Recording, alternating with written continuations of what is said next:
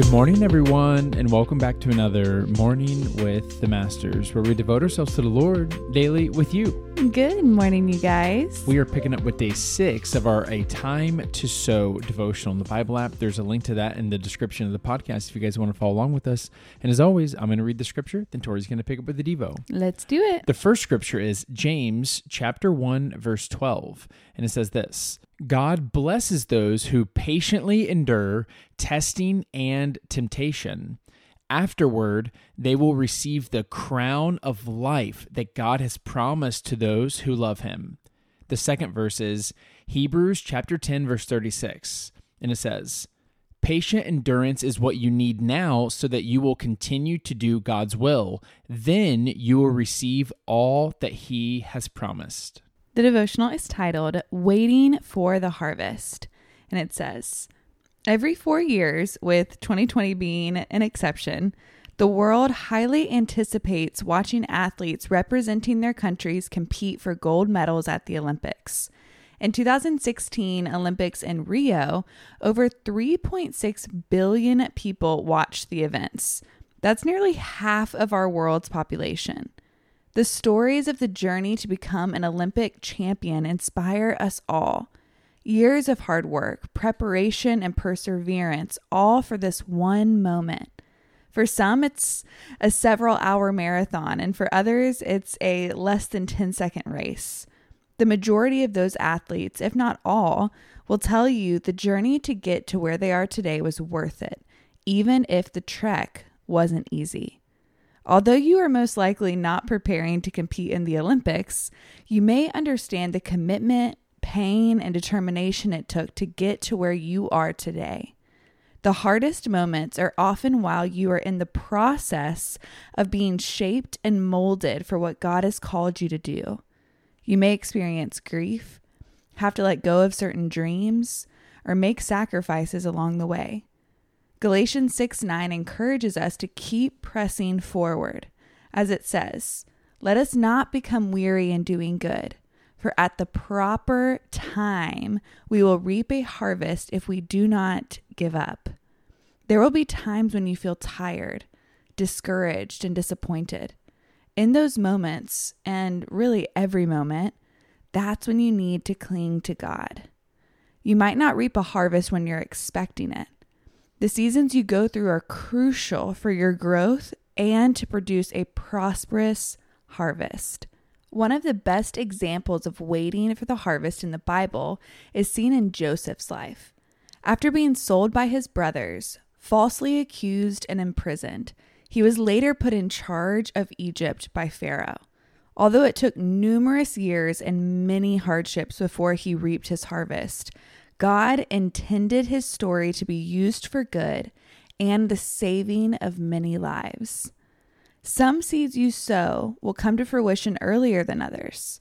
There may even be seeds that take years to produce a harvest.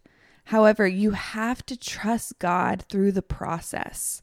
There are circumstances you will face, good and bad, that will shape you into the person God has called you to be.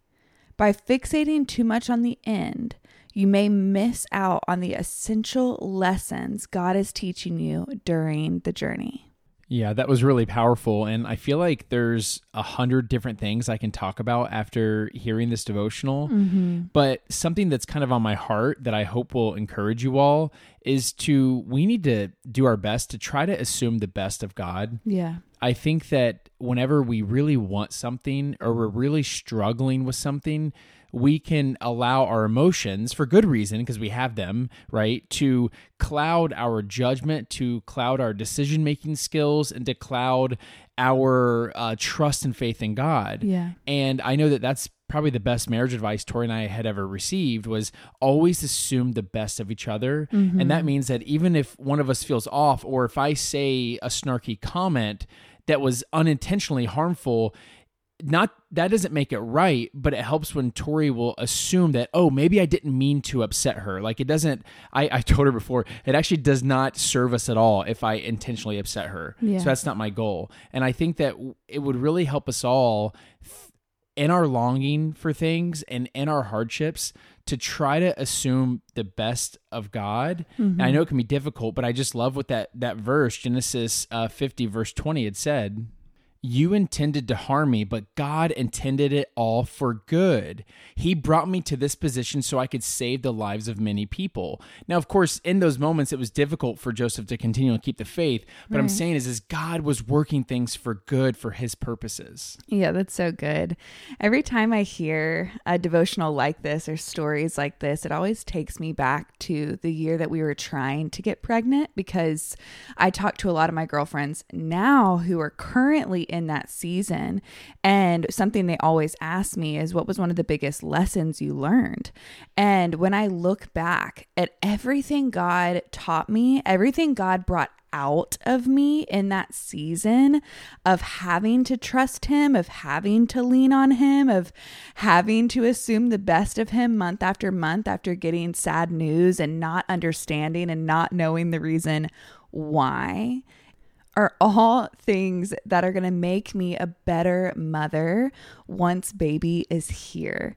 And so I always encourage my friends to lean into the lessons that God is teaching you in the waiting, while you're waiting for the promise to come, while you're waiting for the harvest. The lessons God is teaching you in the now are helping you become the person that you need to be when the harvest does arrive. Yeah, 100%. And I also want to encourage you that who you become during that season of hardship or that season of waiting really matters, because Joseph could have very easily gone up to his family and turned them away or had them killed. Right. Instead, he chose to forgive them and offer the grain that they had stored up to save the family line. Yeah. And so don't forget that God is doing more than just things on the outside. He's also doing things on the inside. Amen. You ready to pray sign out? I am.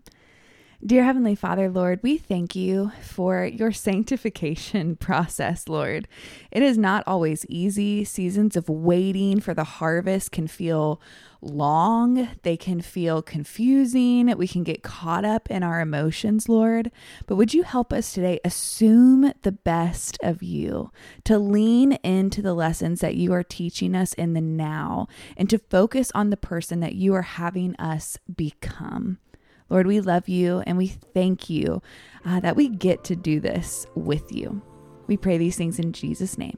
Amen. Amen, God. Amen, God. Amen, y'all. When now is that perfect time to break out the worship music, break out the journal, and continue pressing to the Lord. Yes, and y'all don't forget that you are God's masterpiece. And don't forget that we love you. We love you guys, and we'll be talking to you tomorrow. Later, Gator.